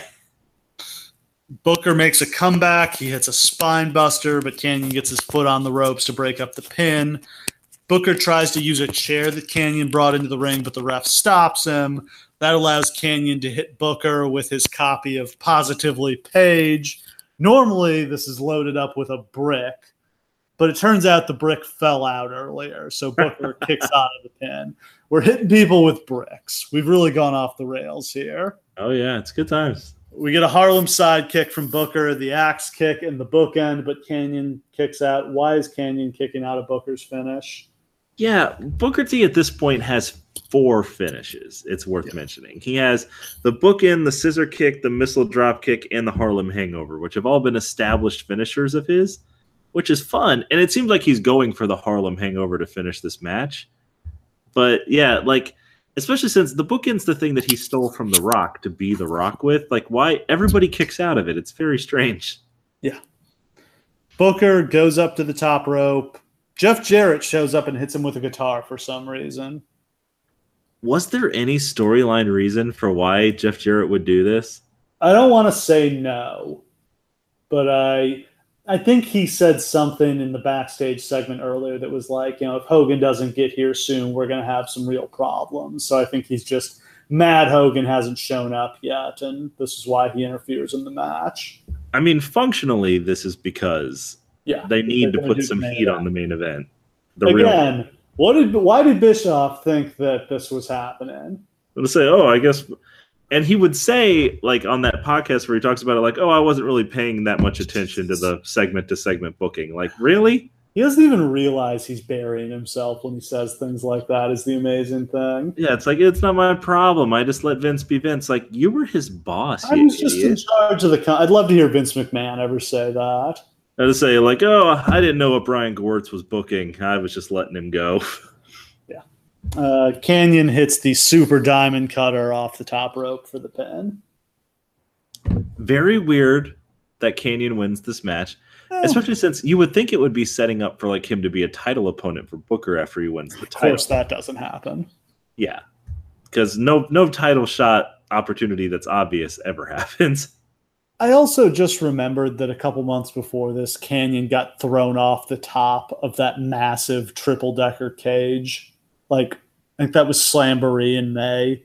So, again, they've just like, their storylines are just starting over at random. Yep. Pamela Paulshock tries to interview Mike Awesome, but he is preoccupied hitting on the large Viking woman because this is his gimmick, the fat chick thriller, Mike Awesome. Fat chick thriller. Dude, so let's talk about how awesome Mike Awesome was in ECW. Oh, he was man. a badass. Like, amazing matches with Masato Tanaka. ECW World Heavyweight Champion, beat Taz. And like, here was the magic of Mike Awesome. He was the perfect ECW champion. He was a guy with the size and look Vince would want, who wrestles a hardcore style. He's doing planchas and frog splashes and suicide dives. And like, you could hit him with a chair 100 times and he wouldn't blink. Like, he came from FMW, so he had that credibility. Like, he was a perfect fit for that promotion. And he has just come off of a run as their top guy, arguably because Rob Van Dam wasn't in the heavyweight division. And I assume that Paul was always building to that match, probably. Yeah, and that would have been fantastic. Right. But so, like, he's coming off of that. He gets signed by WCW. Yeah. You have the potential to have your top heel right here. Yep. This guy is a money opponent for Goldberg. Or Hogan. Or Nash. Like, finally, there's a guy you pulled off the indies who is big enough and threatening enough and a good enough talker to be a main eventer now. And they initially do give him the career killer gimmick, which is a good gimmick. Yes. But then now, for some reason, his gimmick is he likes to have sex with large women. Well, like, he enters into this and just forever feud with Scott Steiner over nothing. Just because they're both big dudes, I guess. And it never goes anywhere. And it's like, they're pushing so many people that they're not focusing on pushing any one person. That's why nobody gets over during this time at all. Except Norman Smiley. Later this year, Awesome will become that 70s guy, Mike Awesome, which actually got kind of over. I mean, that's honestly, if it weren't him, it would be a cool gimmick. Yeah, that would be a fun gimmick for somebody random. But like, this is a main event guy. Yeah, there are only like 5 real missed opportunities during this period, and it's not making Booker the champion sooner. It's not doing more with Lance Storm when you had him hot. It's Mike Awesome. There aren't that many things that they had that could have gone right, but that Mike Awesome was one of them. And then in early 2001, he joins Team Canada. Yup. They fight in the crowd. So this match is Scott Steiner defending the U.S. title against Mike Awesome. They fight into the crowd. They fight back in the ring. Steiner hits a super belly-to-belly suplex. Awesome hits an elbow drop off the apron. Awesome hits Steiner with a chair.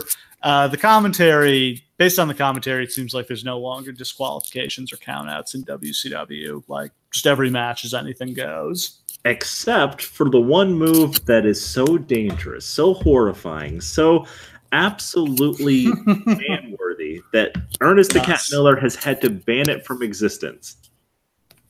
And what's that move? A Steiner fucking recliner. So devastating. It's a camel clutch, people. The Rusev fucking finisher is banned from WCW. Awesome hits a slingshot splash into the ring, then a flying clothesline off the top rope. The Cat now comes down the ramp. Steiner makes his comeback, hits a belly-to-belly suplex. He sets up for the Steiner recliner. Cat tells him not to do it. The move was banned after Steiner put it on Vince Russo and injured him. Steiner goes for a Tiger Bomb, but Awesome gets out with a low blow. Awesome Bomb gets two. Frog Splash gets two. Awesome sets up for another power bomb, and Steiner fights out. Ref gets bumped. The Cat comes in. He goes for a super kick, but he hits Awesome. We get a belly-to-belly suplex on the Cat. Awesome kicks out of a pin at 2. Steiner hits yet another belly-to-belly suplex. Once again, sets up for the Steiner recliner. Cat says Steiner is stripped of his title if he uses the hold. He puts it on anyway. Cat calls for the bell. Steiner then beats up the Cat and hits Awesome with a huge T-bone suplex. Thought that was a good big man match. The finish was some silly nonsense, but, Yeah, these guys had good chemistry. They just never really got to go anywhere with it. Is the Cat the most ineffectual general manager in history? And that's saying something. Pretty bad. Yeah. Nobody listens to him. He gets beaten up no less than 5 times on this show. All right. Next up, we've got maybe the silliest horse shit on this entire show. It's the graveyard match between the Demon and Vampiro. Oh, my God. The match starts in a graveyard, but they have to fight back to the ring in order to win. Wait, have we ever explained who the Demon is and what the Demon is? Nope. Okay. The Demon is an attempt to... I don't even know what it's an attempt to do. It's the Kiss Demon is what it is. It's an attempt to cross-brand with the band Kiss in the year 2000. Dude, Kiss was over in 2000. Are you being serious? Because I don't know if you're being serious. I'm not being serious. I mean, Detroit Rock City had come out around this time. That movie was kind of successful. But it's just so funny, like, how out of date that is. It's like, hey, let's do something with Kiss. They're super hot. It's 100% just like Eric Bischoff is a fan of Kiss. Like, Eric Bischoff grew up in Detroit. Like, Kiss was hot in Detroit. Like, Eric Bischoff likes Kiss. So Eric Bischoff spent a shitload of money to get Kiss to perform on Nitro. It was the main event of the show, and it did, like, literally the worst rating in Nitro history. Because who the fuck is going to stick around for a Kiss concert? Yes. And the Demon is Dale Torborg. Yes. Former Major League Baseball player. That's correct. And he would go on to be kind of a mainstay in TNA for a number of years. And that's pretty much all you can really say about him other than he was the Kiss Demon. I mean, I can't point out enough how much TNA was just a continuation of 2000 WCW. Absolutely was, in every conceivable way. But yes, so he's the Demon. So they're treating him like he's like got demonic powers or he's part of that whole deal. Despite the fact that he's not, he's a Kiss replica guy. He just looks like Gene Simmons. That's the idea. So a guy who looks like Gene Simmons from 80s era Kiss is feuding with Vampiro in a graveyard. Let's just go from there. So Demon is managed by Asia, who is a female bodybuilder and a blatant ripoff of China. Yep. Vampiro jumps out of a tree onto the Demon. We can barely see what's going on here. It's really dark in this graveyard. Yeah, it's so dark. This is not a soundstage. This is an actual graveyard. Yes. Like they've literally... Do you think they got permits to shoot here? I mean, I seriously doubt it. They just went in there at night and shot this shit. Like, I wonder, too, if, like, they just came up on... They went to a graveyard like, all right, let's plan a match on the fly. Or if they were like, we got to find a graveyard with a lake. It's super important. They punch each other. Demon knocks Vampiro into a grave. They both fight in the grave. Vampiro leaves Demon in the grave and drags Asia away. Demon recovers. He tries to find Vampiro. In what I thought was the only good spot in the match, Vampiro pops out of a pond and they fight in the water. That was pretty awesome. He just like grabs him from underneath the water like a horror movie. I guess I didn't hate this that much. It was pretty awesome, man. You know, if The Undertaker and Kane or The Undertaker and Mankind had done this, I think we would have thought it was cool. And honestly, like, I love Vampiro from this period. Yeah, I really... One of the few good things they had going for them. He's super cool and he's super creepy. And, like, this doesn't have, like, the sort of, like, ridiculous, like, ponderousness to it that, like, if The Undertaker had been part of it, it would have, where you have to take it seriously. Yeah. It just felt like Vampiro was fucking with everybody. And that was sort of his gift, is he was just like the punk rock demon. Vampiro once again runs away with Asia. This time he pops out of a casket and attacks the demon. He then crushes a tombstone on Demon's head and throws him into a casket and pushes the casket into a grave. And that is, for all intents and purposes, the end of this match. Yep. And the end of the demon, really. Better than the House of Horrors match? 10,000 fucking times better. If only for the pond. Mean Gene then interviews Shane Douglas, who guarantees a victory over Buff Bagwell tonight. Then we've got a match between Shane Douglas and Buff Bagwell. Who do you think the face was here? These are two of the most unlikable characters in wrestling. I mean, the face is Buff Bagwell, but I just can't form my mouth around those words. That's pretty wretched. If they really wanted him to be liked, they should have put his music back to the American Males theme. I do like the American Males theme. It's so good. It's the best. They fight on the floor. A chair comes out. Douglas punches the chair into Bagwell's face. For some reason, they are exclusively calling Douglas Franchise. I don't know. I'm not really sure. Like, he will keep basically the same music, the same nickname, the same look for like 25 years. Yeah. And it sucks. Like, that's not a great name. That's not a great look. It's not great music. He's just obsessed with it. I think I've buried Shane Douglas before on this podcast, and I think he pretty much deserves to be buried. Shane Douglas... never has anybody gotten more hype for being less good than Shane Douglas. It was just such an example of how anything that was like quote-unquote edgy in the 90s was cool. It was basically just like, oh, he swears a lot and he talks shit about like Ric Flair and Shawn Michaels, so he has to be cool. And he had his moments. Like, his role in ECW as the guy who wrestles like Ric Flair but disparages him all the time. Like, it works. And he has a genuinely iconic moment in wrestling history to his name. So that's cool. But by the time you get here, he just sucks. Tori Wilson comes down to the ring. She slaps Douglas, but then kicks Bagwell in the nuts. Douglas hits his fisherman suplex buster, but Bagwell kicks out. Douglas then gets the win with a chicken wing jawbreaker, and Tori makes out with Douglas after the match. I love that even the announcers were like, well, who the fuck's side is she on then? Yeah. It doesn't have to make sense. I mean, it really doesn't. And I mean, Tori is looking great here. Like, I didn't even really realize it was her when I first saw her. Yeah.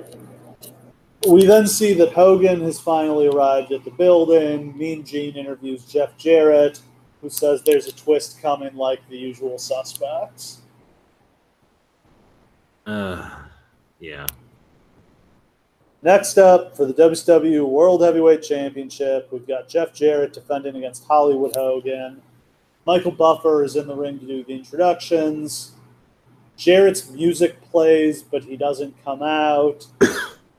Russo then comes out. He's wearing a San Francisco Giants jersey, which according to him, was his way of showing people that this was real because he wasn't wearing Yankee gear like he normally did. I don't really understand how that was supposed to communicate that. Why would anyone know that Vince Russo is a San Francisco Giants fan? I guess this is another thing of like working the boys, maybe? I guess. I don't. It doesn't deserve to have too much thought put into it. But that's another thing that indicates that this was completely premeditated. Like what? He just decided, he just had that with him, was like, hey, let's work the boys. Like why? Everything about this, until Vince Russo opens his mouth for the end of this, everything about this is just so lamely premeditated. Jarrett finally comes out. Hogan comes out, gets a big pop. He's got the black and white Hollywood Hogan gear and his NWO entrance music. So he's back to being Hollywood Hogan after having been Hulk Hogan for a little while in 1999. Yeah. I don't know. I mean, do you think Hollywood Hogan is the better character for him at this point? I mean, I think Red and Yellow is as dead as a character can possibly be until he comes back to WWE, and the fans basically tell him, okay, it's time to be Red and Yellow again. I think it needs that because, like, the black and white Hogan is clearly more over with the fans here than Red and Yellow was when he tried that. Hogan gets on the mic, says he's going to powerbomb Jarrett through the mat for Kevin Nash. Jarrett refuses to get in the ring. He's waiting for direction from Russo. Jarrett then gets in the ring and lays down. Russo throws the belt into the ring. Mark Madden says that we are deviating from the script. Russo walks out. Hogan gets back on the mic. He says, that's why this company's in the damn shape it's in, because of bullshit like this. And then Hogan puts his foot on Jarrett and gets the pin. He's the new champion. Tony Schiavone keeps saying this is real life because, of course, the rest of the show has all been fake. Exactly. Ugh, I hate this stuff. And, like, the announcers are so on top of this that it couldn't be more clear that this is fake. Like, that this is a storyline, you know? Like, if you want an example of when the announcers really, it is real, just wait until later. Scott Hudson says that's not something they go over with us at the production meeting. Oh, God, this is terrible. It's just so lame. Like, it just comes off. I've said the word lame so many times in this podcast. I'm going to try a different word. It's just so shit. Yeah. It just doesn't work. Like, if this had actually been a storyline they tried to run with, it would have been utterly heatless. The crowd has no idea what to make of this. No! Like, why are people... This is just such a dumb fucking Vince Russo booking trope. Oh, he just lays down for it. Like, we've seen this so many times in WCW at this point. We had the finger poke of doom. We had Halloween Havoc where Hogan laid down. Like, we're tired of this finish. I mean, literally, you look in the front row at the fans, and they're, like, not even looking at the ring. They don't care. They're just looking around, just chilling. They're just like, oh, this again. Yeah. Like, either A, they just flat don't understand it, or B, who cares? So Hogan leaves with the belt. Backstage, Hogan and Bischoff acted really pissed off. They, I guess we see Hogan leaving later on. Like, we get a shot of Hogan and his son, like, walking away backstage. But Hogan and Bischoff leave, get in the limo, like, drive to the airport and fly back to Hogan's place on his jet. They have no idea about what happens next, allegedly, until they, like, the plane lands, they turn their cell phones back on, and they've got a bunch of voicemails. Which is probably true, but like, I don't really understand why they had to, like, hop in the limo and drive away. I had always thought... Gotta work the boys. I had always thought that they showed that on TV, and all they show is, like, Hogan walking by as Vampiro's on his way to the ring, which is random. Pretty shit. But, like, they should have just shown him getting in his car and driving away or something then. I don't care. Yeah, it's completely irrelevant. I don't even want to try to, like, fantasy book a way this could have worked, because there isn't one. There's no way to salvage this. It's a stupid idea. Vampiro comes out and gets in the ring. I think he wins the match by doing that. Druids wearing Sting masks come out carrying a casket. A guy in a Sting mask pops out of the casket and hits Vampiro with a bat. The lights go out and that guy disappears. According to the Observer, it was actually Chris Harris wearing the Sting mask. Oh, really? Yeah, that's random. That's interesting. Too bad he couldn't take off the Sting mask to reveal it was actually Sting. You know Russo's got this idea in his head right now. He won't pay it off for like another 10 years. Mean Gene then interviews Goldberg and says he's going to beat Nash all over the ring tonight and then rip up Scott Hall's contract right in front of his face. This is weird because he's already eaten the first page of Scott Hall's contract on television. Why would you eat a contract? Like, if you've never seen this, people, there's a moment where Goldberg just rips the front page off of the contract and shoves it in his mouth and just chews on it while staring at the camera for like 10 seconds. Just like, what would possess you to do this? Just he thinks he's owning Nash, and he's owning himself so hard. So hard. Oh, God. Vince Russo comes out. You know, he looks all sullen. Hudson says, that's not Vince Russo the character. That's Vince Russo the boss. Fuck this shit. Gross.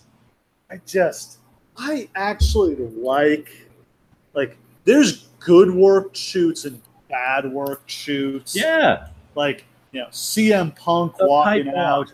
That was a great work shoot. Like, the Cena Reigns promos where they kind of shot on each other. Those were great. Rock and Cena is another great. Cena's great at this. Cena's amazing. I like blurring the lines of reality and fiction. But when you're just outright admitting, oh, this whole show is fictional, but this is what's real, like, it just takes you so much out of the moment. Yes. And nobody, like, again, people watching this, I don't think they really get what we're supposed to think here. I mean, I don't know what we're supposed to think here. Like, it's not... I guess it's one of those things where, like, tune in on Nitro to see what the fuck this shit is all about. And then we never get an answer. So Russo proceeds to do a promo. He says he's just here to tell it like it is. 3 weeks ago, he left WCW. From the time he got here, all he had to do was deal with bullshit politics backstage. But he agreed to come back for the guys who bust their asses for WCW. You know, Booker T, Jarrett, the Filthy Animals, MIA. He says Hogan doesn't give a shit about the company or the fans. Says Hogan is a goddamn politician. Says Hogan played his creative control card tonight. Said he wanted to win the title. Said he wanted to beat Jeff Jarrett in the middle of the ring, even though it was bullshit. Russo swears you'll never see Hogan again. Calls him a piece of shit. He says Hogan can keep his WCW title. The real belt is going to be decided tonight between the two guys who deserve to fight for it, Jeff Jarrett and Booker T. He then says Hogan is a big, bald son of a bitch and tells him to kiss his ass.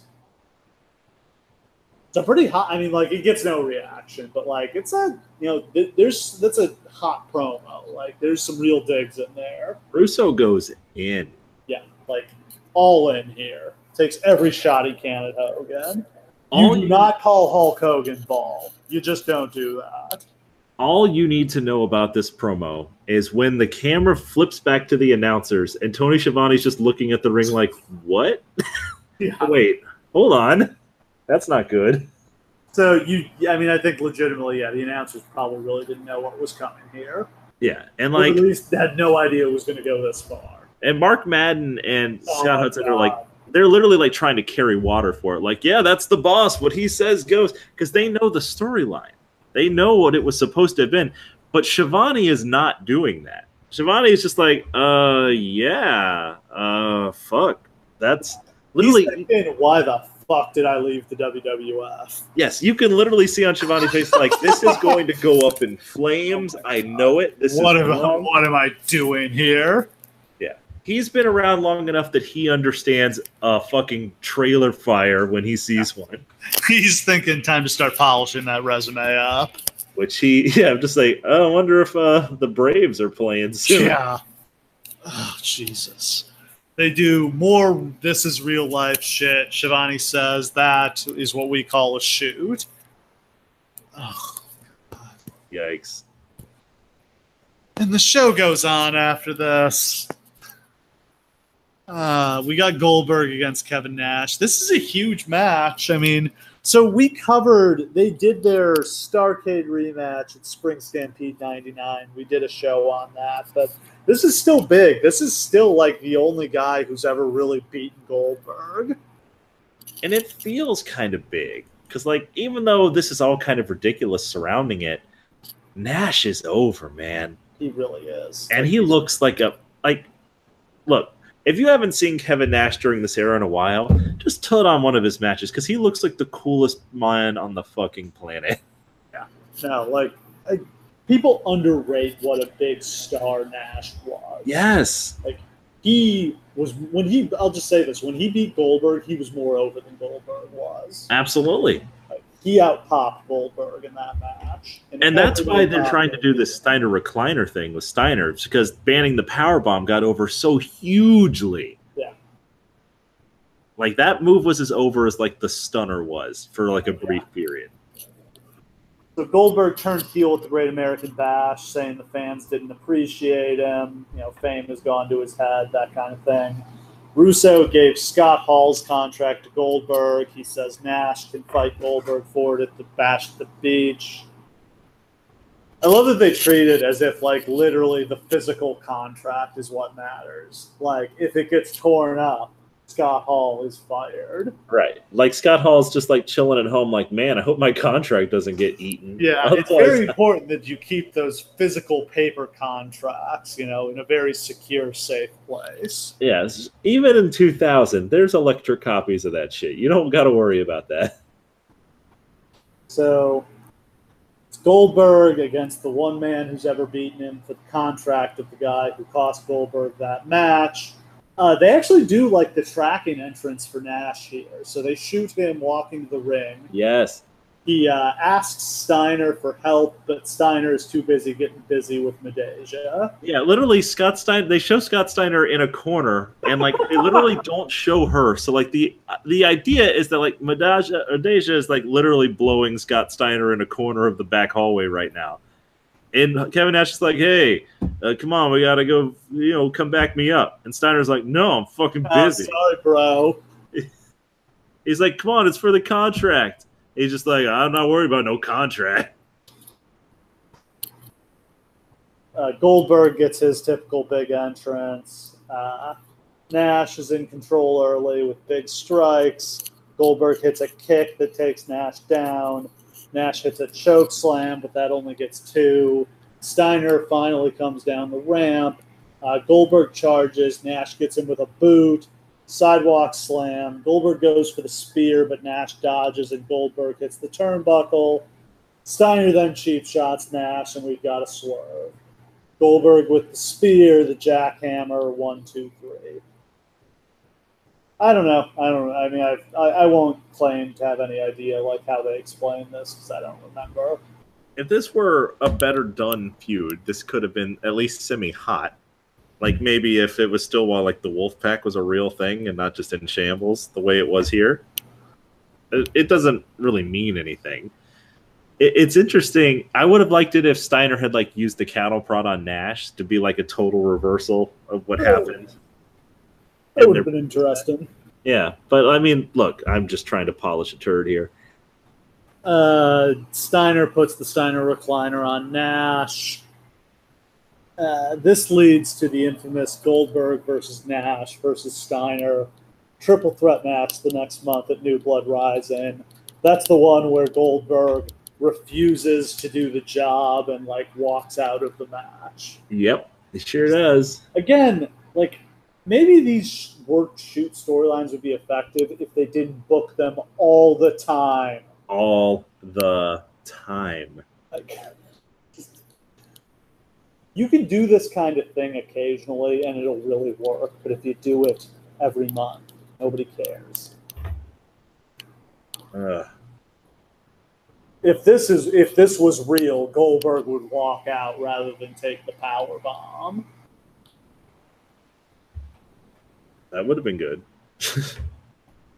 Mean Gene interviews Booker T. Says he's going to win the gold tonight. We've got our main event for the WCW World Heavyweight Championship.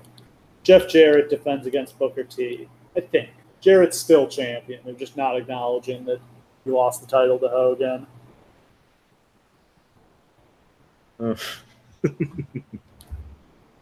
Again, crowd is really hot for Booker. You can only imagine where he'd be if they had actually given him, a proper push to lead to this. I mean, we've talked about it ad nauseum at this point. It just makes me sad every time we bring it up because it's such an obvious thing. But of course, we have hindsight, and of course, they were blinded by Goldberg. And, the injury to Booker T couldn't have come at a worse time. And, I get why it didn't work. It's just, man, that could have changed a lot of stuff. Well, it's also, when Booker came back in 99, they were kind of floundering and searching for a direction. So how about you build up his return really big and push him to the moon when he comes back? The true-born son of WCW. Yeah. The successor to Sting's legacy. Yeah. Give us 6 weeks of packages of him rehabbing before he comes back to the ring. God, that would have been awesome. So they start out scientifically. Booker hits a drop kick. Jarrett bails. They go to the floor and they fight into the crowd. There's basically no security, so people are just swarming all over them. You can't really even see them in the crowd. Right. They come back to ringside. Jarrett pile drives Booker on the announce table. They go into the ring. Jarrett slows things down with a chin lock. Booker fights out, makes a short comeback, but Jarrett cuts him off and gets him in the figure 4. Booker turns it over. Booker makes a comeback, hits the axe kick, then a big spine buster for a 2 count. The ref gets bumped. Jarrett brings the title into the ring.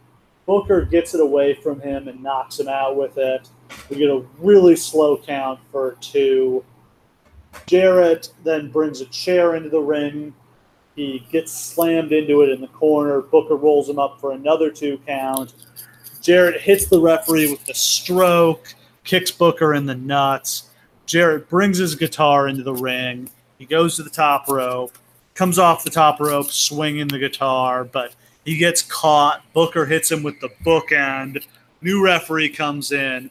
1, 2, 3. Booker wins the title to a pretty impressive pop. I mean, it's a genuinely great moment. Yeah. Let's be honest. It's great. It's like the one shining light during this entire last year of the company's existence. Yeah, I'd say this probably is really the last good. I mean, other than just the Nitro finale with Sting and Flair was, a good send off for the company. But yeah, I mean, other than that, this is the last good WCW moment. Right. Again, I just go back to they'd really built to this. This could have been something special. Instead, people tuned in on Nitro the next night and they were like, "Wait, what the hell? Booker T's the champion?" I mean. And that's the kind of thing, that's what this could have been if you just erased all of the bullshit and it just made this like a match between Jeff Jarrett and Booker T or something. This could have been, that's what we're talking about the next day, is this awesome moment for Booker T who finally deserves it. Instead, you're talking about this nonsense and you have to talk about it ad nauseum for weeks. So Booker gets lost, and then before you know it, he's lost it 4 times. Yeah, somehow Booker T ends up being a 5-time WCW champion. 4 times? 5 times? 5, yeah. I think 5-time may not have happened until he traded it with Angle during the invasion. I think that's when he got to 5. So I think it's 4 times he has it in the next 6 months. But that's fucking ridiculous. I mean, Yeah, like I don't remember how many times they changed this title in 2000, but it might have been 20. Yep. Yeah, like they just bury this title dead. So I guess that's a wrap for Bash at the Beach 2000. I mean, an interesting and bizarre night in wrestling history. I feel like these Bash at the Beach shows we've done pretty perfectly capture the rise and fall of WCW. I'm so happy that we've gone through this because I really feel like more than ever before, I truly understand the scope of WCW's incredibly unprecedented success and ridiculously precipitous failure. Like in such a quick period of time, like just watching these shows in like rapid succession is mind numbing because it just feels like a different universe, like that it could change this much. And then you look at like modern WWE where like things haven't changed this much in 20 years. Like it doesn't even make sense. Yeah. It's amazing how fast they fell off. But when you watch this garbage on this show, oh yeah, you can understand how they killed this company in a span of 2 years. Let the record show that I had started watching wrestling again at this point. Like I had started watching back in, I believe, May of 2000. I had no concept that WCW was a thing that existed. No, there's no reason to. It didn't matter. Say, if I had any concept of it, it was as a thing that was already over and done with. So by the time the invasion happened, that's why I told those stories about me being like, wait, who the fuck? What's happening? Because WCW wasn't even on the radar anymore at this point. Like, nobody was talking about it. There were no shirts. Nobody was talking about Goldberg at high school. It just wasn't a thing anymore. Yeah. They just run this straight into the ground. Like, almost 2 years to the day after that amazing crowd in the Georgia Dome, and Hogan and Goldberg doing that record TV rating, and then doing that massive buy rate for Bash at the Beach, and having all that mainstream publicity, this company is dead. Man, that's crazy. Yeah, it's insane. And, like, we've kind of skipped through a bunch of parts of the story, and, like, we'll fill that in on some future podcasts. I'm looking forward to covering, more of the fall of WCW, because it's really one of the great tragedies in wrestling history. Like, this was awful for wrestling that WCW died. Absolutely. Yeah. So, next week, we're going to do something I'm looking forward to. Fully Loaded 2000. Yes. Like, it's a show that's very near and dear to both of our hearts. This is the show that brought me back. Yeah, it's kind of the WWF sudden youth movement as we get main event matches for Chris Benoit, Chris Jericho, and Kurt Angle. Like, this is kind of unprecedented in WWE history. Like, they never really do another show like this, and that's probably why this one's so fondly remembered.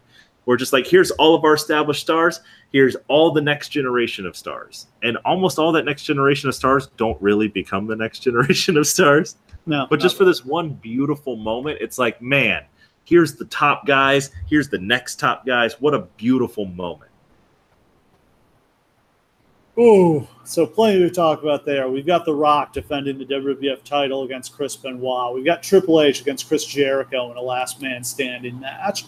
We've got The Undertaker against Kurt Angle. We've got Rikishi jumping off of a steel cage. Fuck, that's such a great moment. And Commissioner Mick Foley. Oh, isn't this was Perry Saturn Moppy Perry Saturn at this point? No, he's still got Terry backing him up. Moppy comes soon after this. God, I can't wait till we do a show where we can talk about Moppy. Oh, all that and more next week on Fully Loaded. Thanks for listening. We'll see you again next week.